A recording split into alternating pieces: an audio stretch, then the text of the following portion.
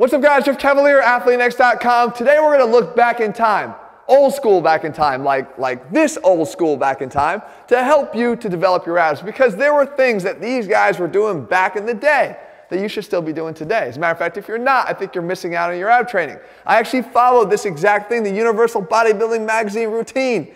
And I did the ab exercises there, and a lot of them still make the cut today. So I'm gonna break them down for you one by one and show you exactly. Well, I think I should help with this. Oh, man, what are you doing? What are you talking about? Jesse, come on, man. Who's Jesse? I'm Bartholomew Eugene III.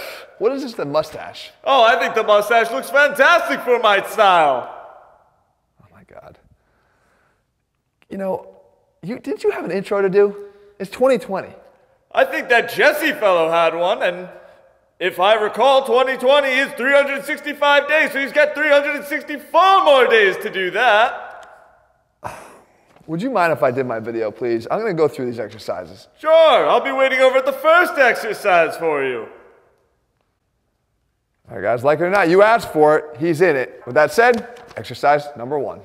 All right, first exercise up is the dragon thrust. I like this exercise as a stability exercise, and it's directly opposite the plank for a good reason. So if we come up here, hands behind your head, anchor yourself somewhere. Bartholomew, you good? Oh, I'm very good. Okay, this is one of my favorites. So you put the legs and you start them into the chest and you shoot them up or out. So this is going to be easier for someone that's starting out. If you're a bit more advanced, you're going to be able to get them and shoot them out at that angle there. But what's missing here? You need to be able to lift through the glutes to stabilize here. So as this is up, you need to drive up with the glutes in the opposite direction. That's what makes this exercise difficult, but it makes it much more valuable than, say, the plank, which actually has the glutes a bit on rest. So you want to make sure that when you do this exercise, again, start off at the top if you need this, and then slowly lower yourself down here so you get the eccentric work of the abs. Or if you're more advanced, you come up and you shoot them out at that angle there, lower, lower, lower, lower, lower. Oh, I really feel that. And you hold it there and you lower yourself down long like that without overextending.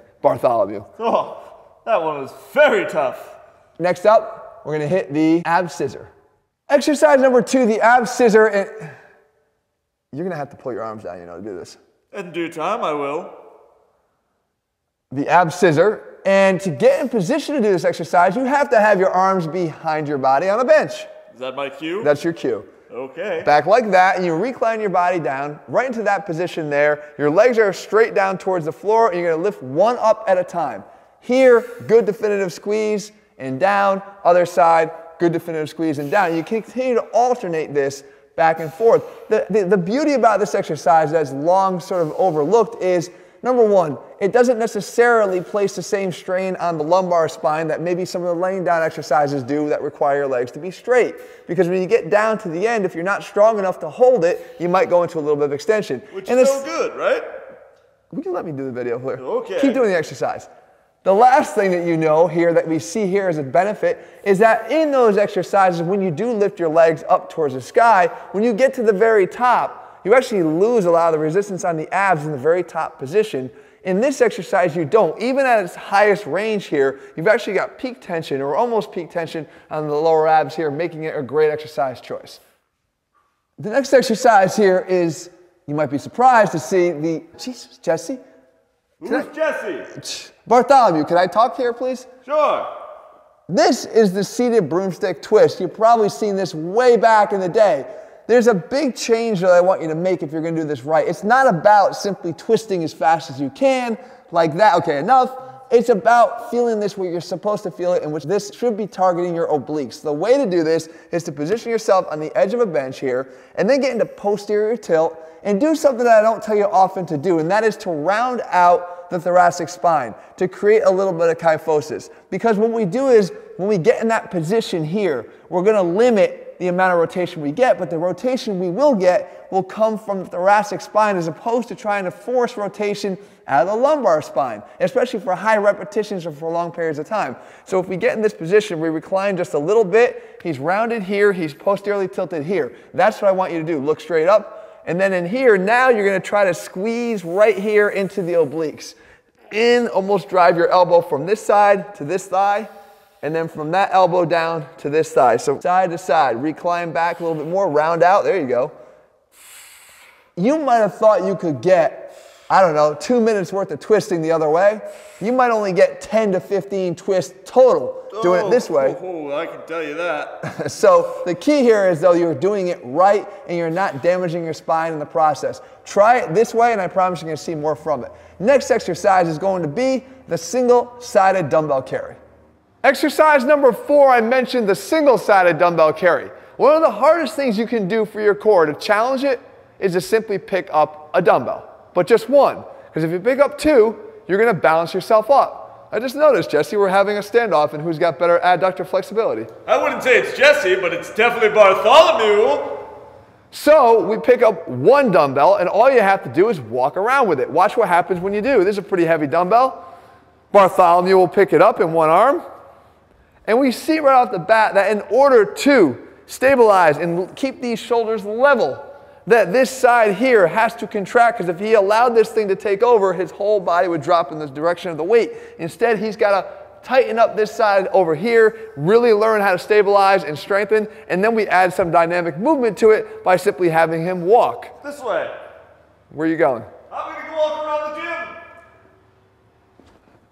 So you want to walk around and do carries. I heard that dumbbell drop. It didn't drop.